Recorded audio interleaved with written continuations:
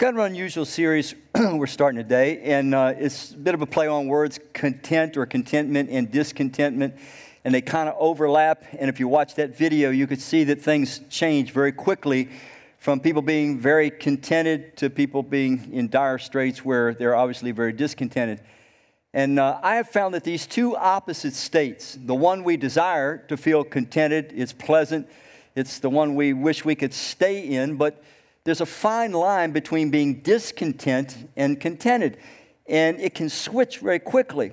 Let me give you an example. How many of you ever had one of those days where, like, you get up in the morning and you don't know exactly what it is, whether you got an extra good night's sleep or you ate something good the night before, but for whatever reason, man, you get up and you just feel good. You know, your energy level is off track. You have had those days, haven't you? Can I see your hand? Okay, all right. So, you know, like I have those days occasionally still, and you know, I had one of those days not too far back, actually, and, you know, got up, felt so good, man, and weather beautiful and everything, and it was one of those days that I felt so good I dared to wear a white shirt. How many know what I'm talking about?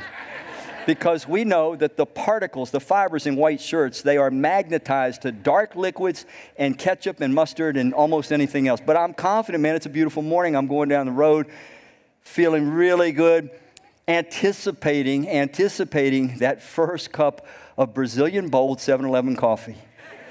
If you're still paying $4 for coffee, you're being cheated. Go to 7-Eleven, Engelberger Road, get Brazilian Bold. So I'm anticipating, I'm driving down the road, man, and in my head, there's this song going through my head. And my voice sounds just like this in my head. Just like this. Just like this. Just like this. Or maybe not like this. That was supposed to be a cue. Okay, we're not going to do that. But we are going to do that. We planned that. It's a beautiful morning. That's exactly how I sound when I sing. I think I'll go outside for a In my head. and just smile. And so I get to the 7-Eleven. I got my white shirt on. And I get to the spigot, you know, and I turn that spigot, and I can see the steam flying off of that delicious Brazilian Bold coffee as it comes, and then it happens. The splash. How many know what I'm talking about? The splash. I don't know why. You might get 50 cups of coffee. You only get the splash once out of 50, but it happens. And when the splash, when it hits in there, it comes up. And, of course, what do we say about white shirts?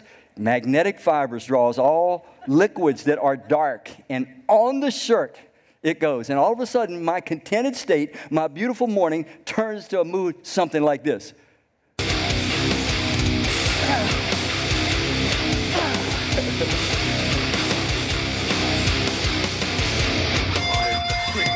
And I'm not content anymore at all.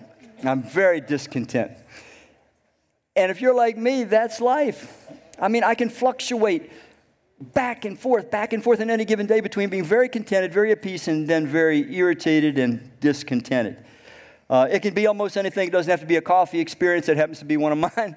But it could be that you're just driving down the road, having one of those good mornings, and then somebody goes by and they're talking to you in sign language. How many know that? Yeah, that'll change your mood real quick. So, what is this about? I mean, why is it that we can fluctuate so quickly between being discontent and content? I mean, aren't we grown-ups? Don't we know that the world's not perfect? I mean, things are going to happen. You can't control everything. Don't we have realistic expectations? Shouldn't those realistic expectations protect us from getting so discontent so quickly? But the truth of the matter is, I think just about all of us do have realistic expectations, mature expectations. We know it's not perfect, and yet still there are some things, they just like bulldozers plow right through, get right to our mood. They alter our mood, and we go from contented to very discontented. And if you're like me, don't have a lot of control over it. It can be any number of things. It can have to do with circumstances that are completely out of our control, and let's be realistic, it can have to do with people. So the thing that I first want to start thinking about though is where do I get this image in my head that evidently I'm comparing everything to? In other words, when I get discontent, it means that somewhere inside me, I had this image of the way things were supposed to be. Where does that image come from? I mean, what is it? It seems like hidden inside me, there's this image of this perfect state of being where everything goes right all the time. But is that realistic when you live in a world full of people like me and people like you? I'm going to read something to you from the New Testament. This was written over, or just under 2,000 years ago, and it could be like a headline today. Listen to this depiction of society then, and the first verse that I didn't include on this, it talks about the way society will evolve to the last part of human history. Here's the scripture. The Apostle Paul was the writer. This was the last book that he wrote. He was responsible. The Spirit of God used him for 13 books in the New Testament. And he writes these words, "For people will be lovers of themselves." Well, that's kind of current. Lovers of money. That's kind of current. Boastful. Yeah. Arrogant. Blasphemers. Using God's name as a cuss word. Yeah, that happens a lot. Disobedience to parents. Ungrateful. Unholy. Unloving. Irreconcilable. Slanderers, without self-control, the explosion of addiction today. Savage, we see this more and more in our face, savage behavior. Opposed to what is good, treacherous, reckless, conceited, loving, what does it say? Pleasure rather than loving God. The book of Romans, written by the same apostle, it adds to this. It says, their mouths are full of cursing and bitterness. Everywhere you go, you hear profanity and cursing and bitterness. Their feet are swift to shed blood. You can't get away from violence today. Ruin and misery are in their paths, and the way of peace they have not known. So maybe where our discontent comes from, it's this world that is full of people that behave this way. Maybe that's the major source of our discontent. But the truth of the matter is, I'm on that list. I don't know about you. I'm up there. I've had some of those behaviors. I may still exhibit some of those behaviors on a given day. But nevertheless, maybe that's what creates so much discontent. Now, I haven't even talked about other things that create discontent. What about accidents? A life can be going just according to plan, and then an accident changes everything forever. It could be just a drunk driver. It could be anything. What about weather catastrophes? We just had that occur, in Houston and down in Florida. I mean, that changes everything. What about earthquakes? What about volcanic eruptions? There's all kinds of things. What about crime? A person's life can be suddenly gone from contentment to discontentment, turned upside down by one lousy criminal act. Changed forever. What about war? Doesn't matter how much you plan, it doesn't matter how secure we try to make our lives, and predictable war can change everything instantly. And this is the real world we live in. Maybe I shouldn't care. I don't know. Maybe we should just say, hey, this is the way it is, and this is the way it's always been. And so why get all bugged out about this? Just learn to accept it. It's the way life is. It's the way life is always going to be. People are always going to be like this. There's always going to be crime and disease and death and war and violence. And so just get used to it and learn how to filter it out and be content. Is that maybe a better approach? Just kind of lower our expectations. Or would that maybe be unhealthy? In other words, is it possible that having a sense of discontentment with our present world is actually an expression of health in our soul? What if the fact that we're too content, we're too attached, we're too at ease with things in our world as it is today? What if it's a sign that something has gone really bad wrong with our soul? What if discontentment with our world as it is today is something that's healthy? There's a guy that's pretty accomplished in Hollywood realm, Joss Whedon, creative intelligence screenwriter, producer, who's become famous for films like Toy Story, The Avengers. And he was interviewed by Entertainment Weekly. Whedon was asked the question if he had hope that the human race is becoming smarter and better. Pause for a minute. What do you think? Do you think he said he thinks we're getting smarter and better? Well, let's listen. Whedon said, I think we're actually becoming stupider and more petty. What's going on in this country and many countries is beyond depressing. It's terrifying. Sometimes I have to remember who I'm talking to. I'll say something about how terrible things are and meaningless, and the world is headed toward destruction and war and apocalypse. And at one point, my daughter goes, hey, I'm 8. She doesn't want to hear that stuff. But I can't believe anybody thinks that we're actually going to make it before we destroy the planet. I honestly think it's inevitable. I have no hope. I want to be wrong more than anything. I hate to say it. It's that line from The Lord of the Rings. I give hope to men, I keep none for myself. Now, is Whedon, who is extraordinarily successful, I mean, let's face it, if anybody's got a life that's probably full of contentment, full of the higher pleasures that life affords, is he an unusual pessimist, or is he sensitized to reality? I mean, what is he comparing everything to? You see, in his heart and mind, if you listen to him, he's saying things are not the way they should be. There's something terribly wrong, and it's getting worse. Well, what is he comparing it to? It seems like embedded in him, just like it's embedded, I think, in each and every human, is this image of how it ought to be. I'm just curious. I just want to ask this. How many of you ever had the experience? I don't know. It might be something that happened at work. It might be something that comes across the news.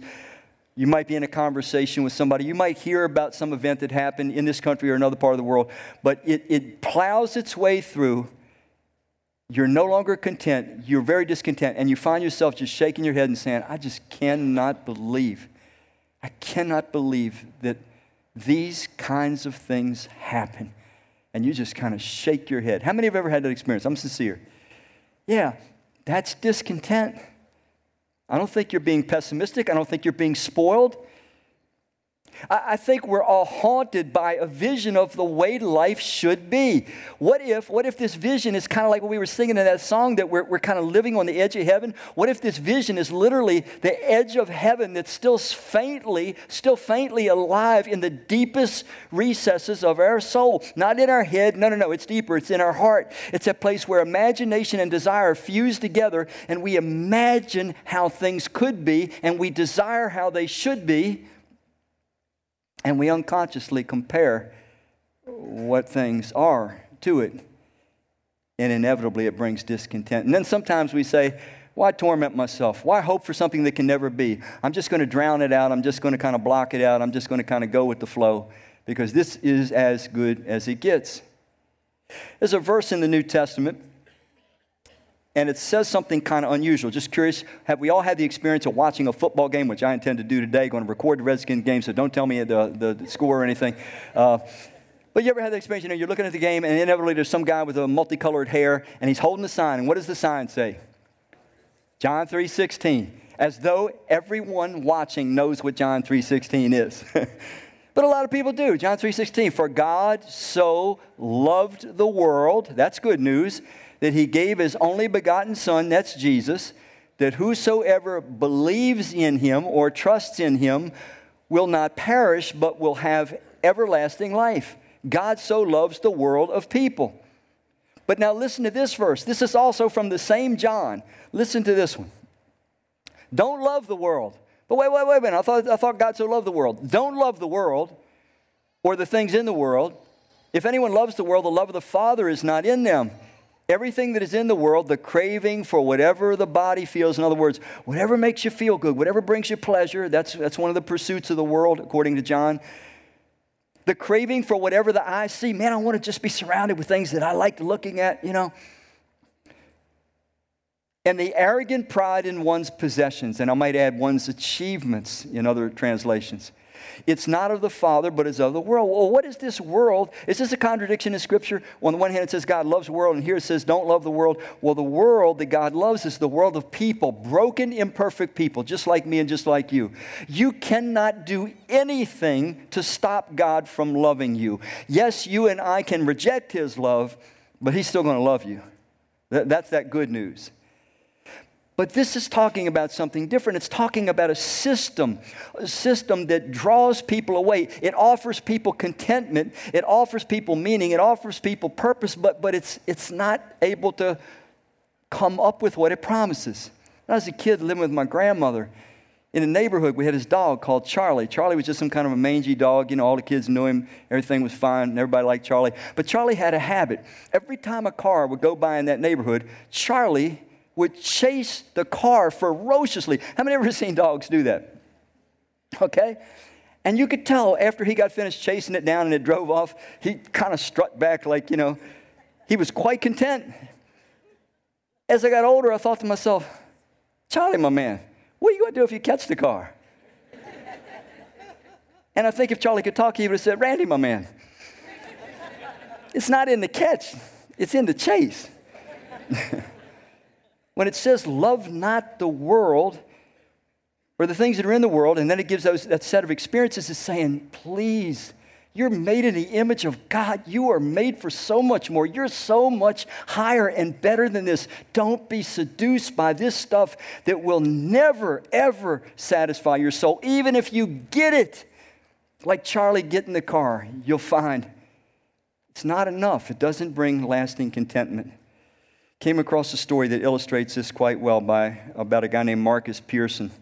Marcus Pearson owned a company that made the game Minecraft. Maybe some of you have played that game, you know, and it was bought in 2014 by Microsoft. He became an instant billionaire overnight, $1.4 billion.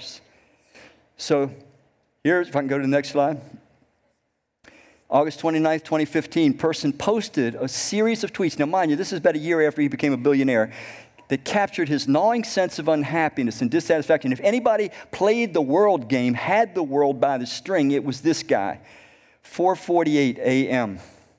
The problem with getting everything is you run out of reasons to keep trying. The dog catches the car, and what do you do with it? And human interaction becomes impossible due to imbalance. He goes on. 4:50 a.m. Hanging out at Ibiza, I'm probably mispronouncing that, with a bunch of friends and partying with famous people. Able to do whatever I want.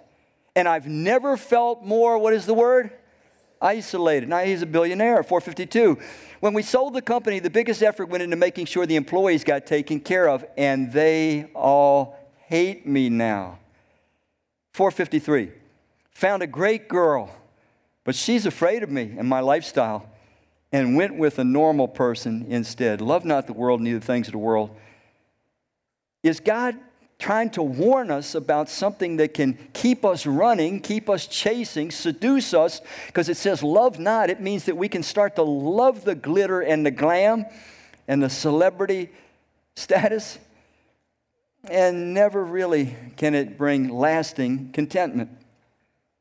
There's a guy named Christopher Hitchens. He's a journalist. He's dead now. Was an outspoken antagonist for the cause of Christ. Hated Christians, hated Christianity. Wrote a book called God is Not Great in 2007. In an unusual interview, he was asked, you know, did Christianity contribute anything to his life? And here's what he goes on to say. The greatest contribution of Christianity in my life is the reminder of the complete ephemerality, the state of being temporary, short-lived, of human power and indeed of human existence. The transience of all states, empires, heroes, grandiose claims, and so forth.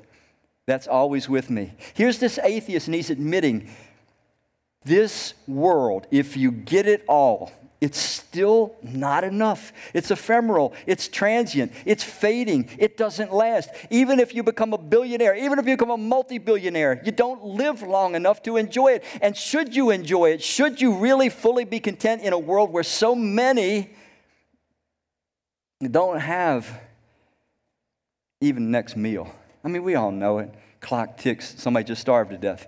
Clock ticks. Somebody just died from a crime. Clock ticks. Somebody just died from a disease. Clock ticks. Somebody just died from a horrific accident that they didn't deserve. And on it could go. Clock ticks. People slaughtered in a war scene. And on it goes. Should we be content? Is it healthy to be content in a world that is full of this kind of life. I might not be experiencing it. I might be experiencing the good things. Most of us in the Western world are, but should we be content with it? It's ephemeral, it's not lasting, it's transient, and it can never satisfy. Now, Jesus said some words, and Jesus is an interesting person because, there's never been anyone like Jesus in all of human history.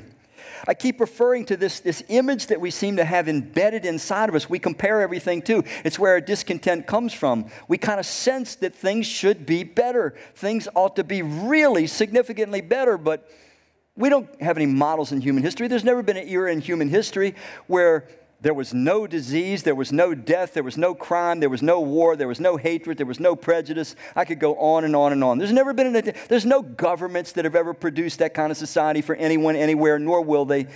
So there's not much to hope for. Where does this haunting image that's in our minds of a perfect life, where does it come from? Or maybe it's because we are living on the edge of heaven and we're made in the image of God, and He's put that image of life inside of us. And let me go further. There was one brief moment in human history, a 3.5-year period, just 3.5 short years, where this person, Jesus, came to the planet. And He was more than a person, obviously, by all that He said and all that He did. Clearly, He proved Himself to be more than just a man. But for 3.5 years, it looked like the kind of life we really ache for was possible. For example, anybody that had a disease, it didn't matter what it was, any kind of disease, Jesus healed it instantly. People could have birth defects, crippled limbs, He would straighten them immediately. People that were complete outcasts and hated and rejected by society, Jesus embraced them and took them in and gave them respect and love and dignity and hope. The weather. Jesus was once asleep on a boat and a storm came along and His disciples panicked. These were experienced fishermen. They panicked. And He just wakes up and speaks to the storm and stops it. He shows that the most catastrophic weather circumstances He had power over as well. Jesus demonstrated during His life that He could even bring people back to life after they were dead. He did it 3 times while He was on earth for those 3.5 years of ministry. He lived about 33 years altogether. And then, of course, He pulled off the greatest event in history. He predicted His own death, His own crucifixion, His own rejection, and predicted His own resurrection from the dead, proved it, showed Himself alive for 40 days to multitudes of people, overwhelming, compelling evidence that this image that we have in us, it can happen. So compelling is this person called Jesus that most of the world today splits our calendar by His coming. Before Christ, AD, in the year of our Lord.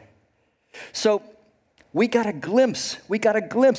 What is this image? If you go past your head into your heart, fuse it with your imagination, you will find in yourself, every human has this because we're image bearers, made in God's image. You long, I long, and what I'm so discontented about is because I can't have and you can't have, you long for a world where every day is a good day. And the one after it is better than the one before it. You long for a world where everyone is loved, everyone's respected, everyone has abundance, everyone is safe, everyone's secure, where any little child can go down any street in America at any time and be utterly safe. A world where there's no locks, no police, no armies, no crime, no disease, no death. A world where people actually live eternally, loving one another, righteous people, kind people, good people, consistently so. Never is there anything to fear. Certainty from day to day, week to week, month to month, through eternity. That's the world you really want. And you and I unconsciously compare everything that happens in this life to it, and that's why we can find ourselves getting so discontent, and it's good. It's a good discontent.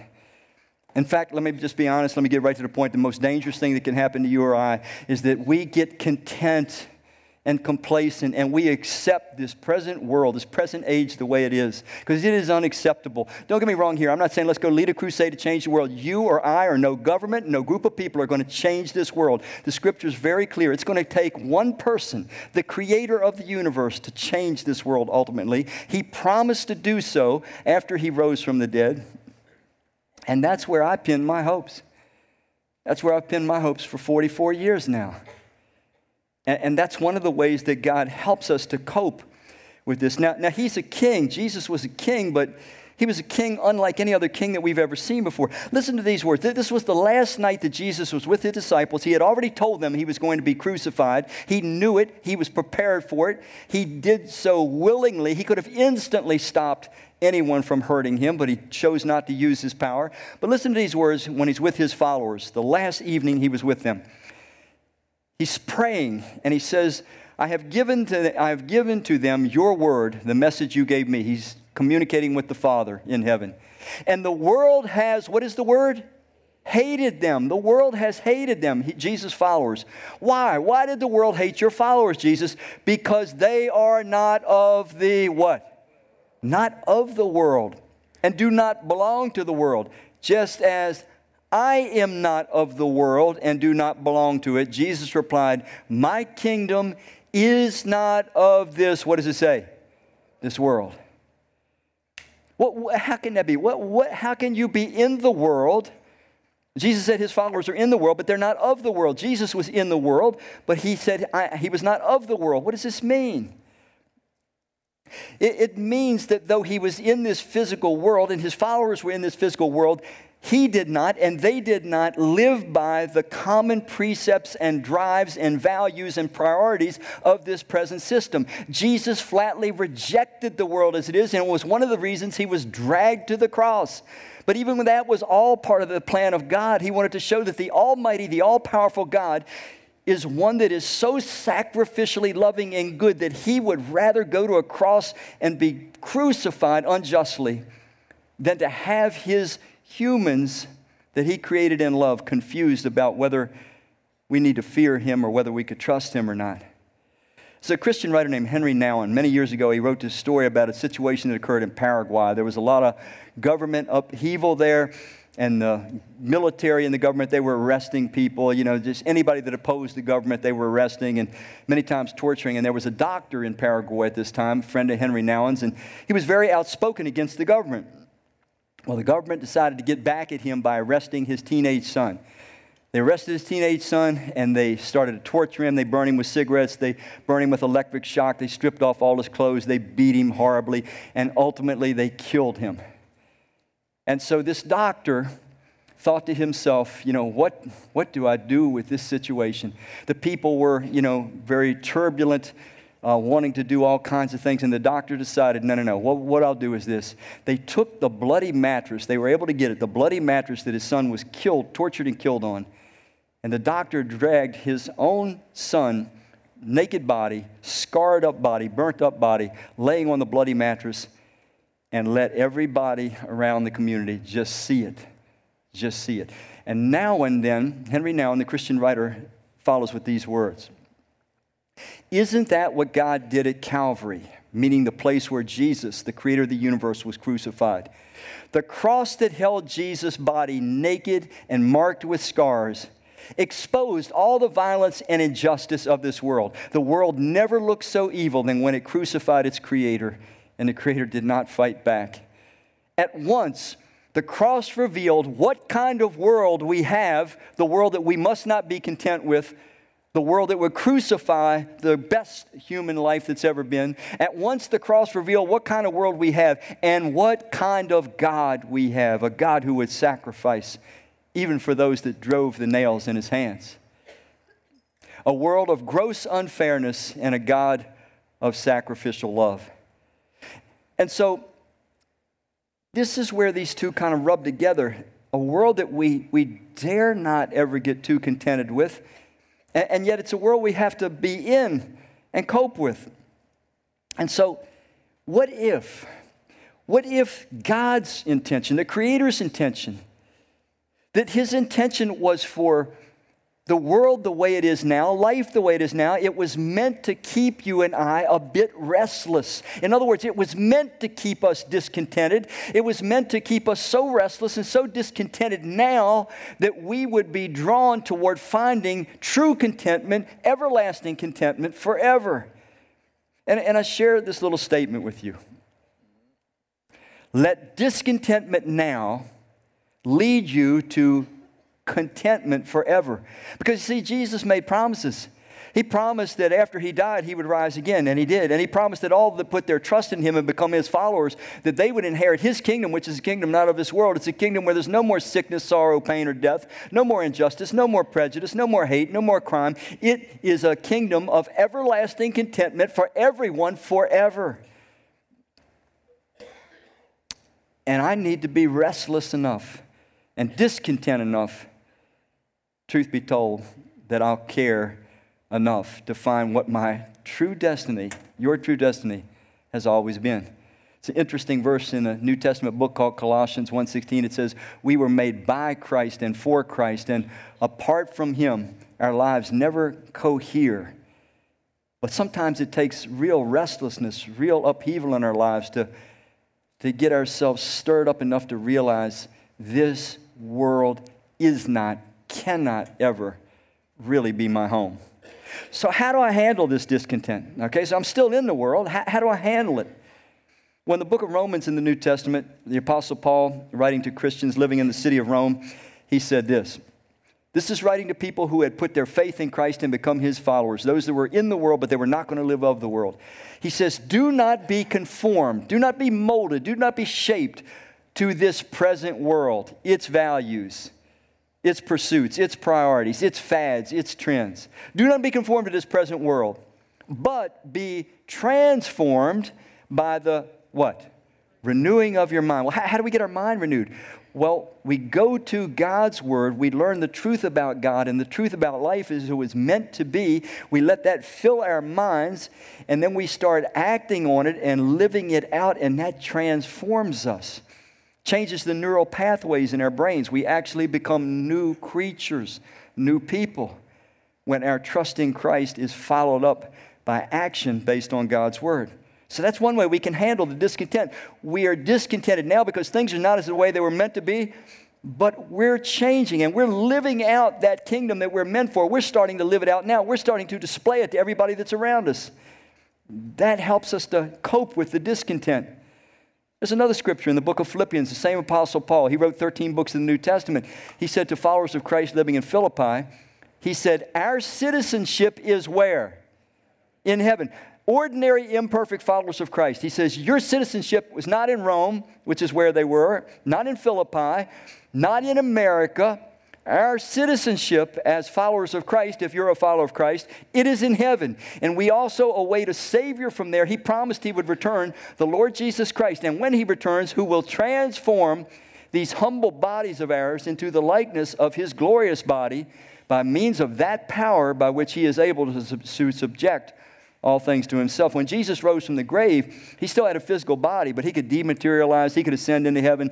We're promised a body like that will no longer be vulnerable to disease or sickness or death or any such thing. When Jesus returns, that's his promise. Now, I want to say something I said in the first service that's very important for us today. Our citizenship, according to that, if we're followers of Christ here today, it is in heaven, and we are living in a time of political turbulence, particularly in America, but also in a lot of other nations of the world. Listen to me, Christian. Listen to me, follower of Christ. Listen very careful.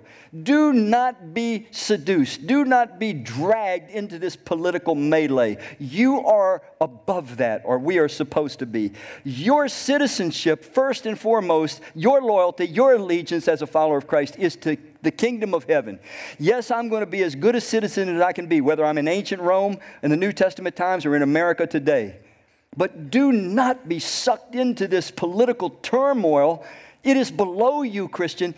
You are made for something higher and better. Do not be pulled into it. It's a trap for followers of Christ today. It's a terrible, divisive trap. So I just say that in passing. Let me share one third scripture with you and we'll get ready to close out. In the book of Hebrews, chapter 11, it really talks about what our circumstance is now. Yes, we're discontented with things now, but we're waiting for Jesus to fulfill his promises. And it talks about others who have had to live through such things. These people all died still believing, and that we're believing, still trusting God. They did not get the things God had promised them, but they saw them far away and were glad to see them. They said they did not belong to this world. Here it is again. They didn't belong to this world. They were in the world, but they didn't belong to it. But were only traveling in it. They want a place in heaven, a real place, a real dimension, a real realm where God's will is done by all the time. That is why God wants to be called their God. Notice that God wants to be called the God of people who say, this world's not my home.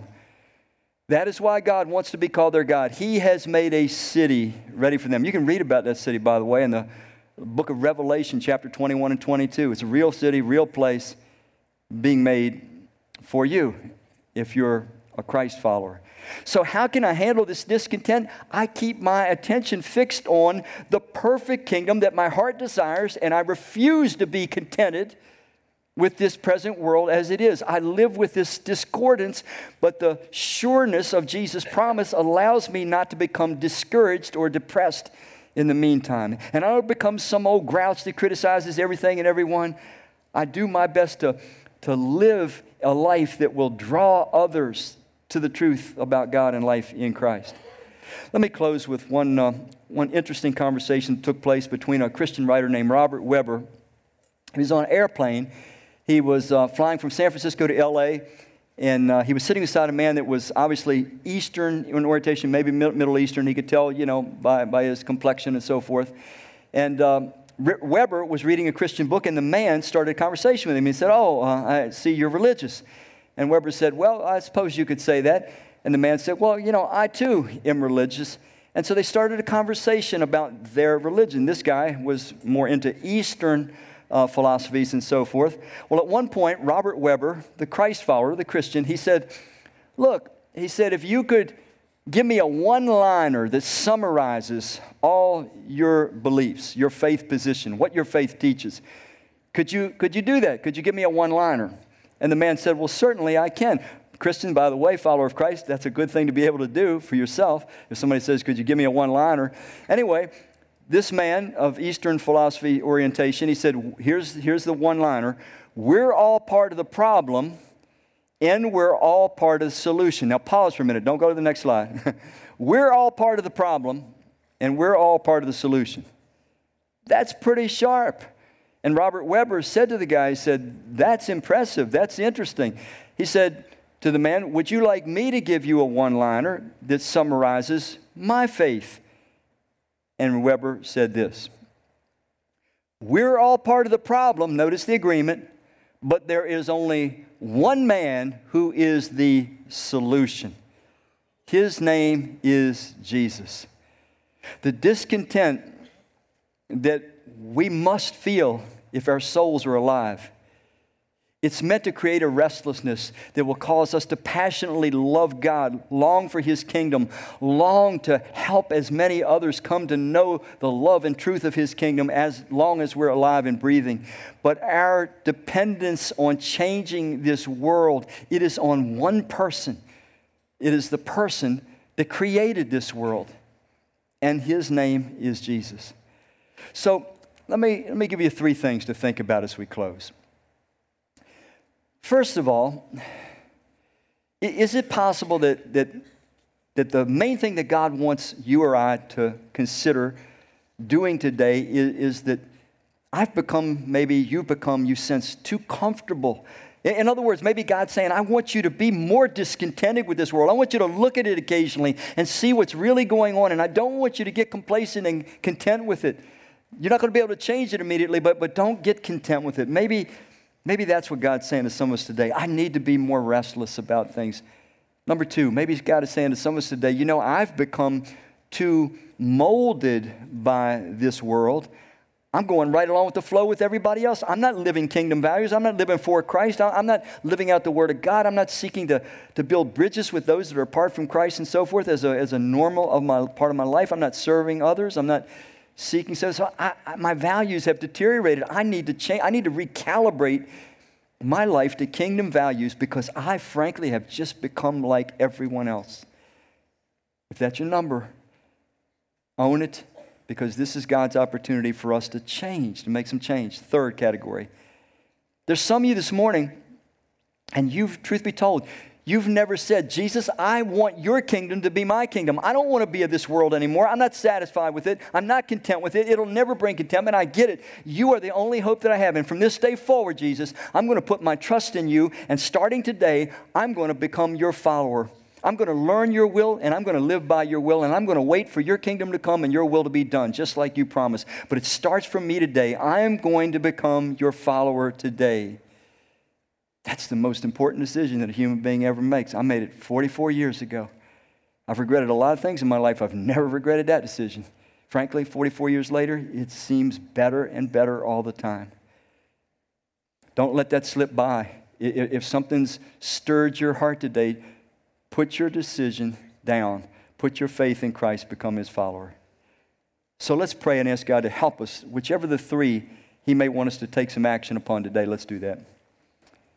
Father, we recognize, first of all, that just like that song says, and the song we'll sing again, we are living on the edge of heaven. Your presence, it brings that image inside of us of a world, of a life that we long for, we ache for, but we give up on because we don't think it's possible.